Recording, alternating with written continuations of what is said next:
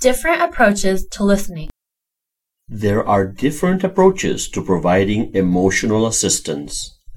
One helping model involves a three-step process. 1, Attentive listening, 2, asking effective diagnostic questions, and 3, offering a prescription or solution.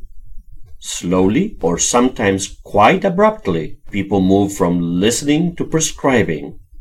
Unfortunately, it is all too common for people to focus on the third phase, offering advice. Perhaps most uncommon is an emphasis on listening alone.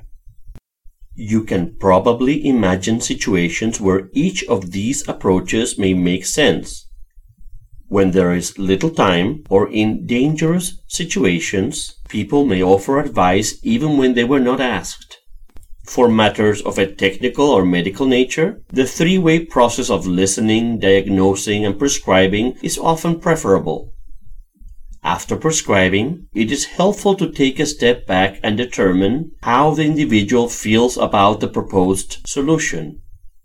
A related approach involves going through the first two steps and then involving the troubled person in examining alternative solutions. Finally, for more personal matters, where the solution is owned by the individual facing the challenge, a listening approach is most advantageous. This is where empathic listening fits in.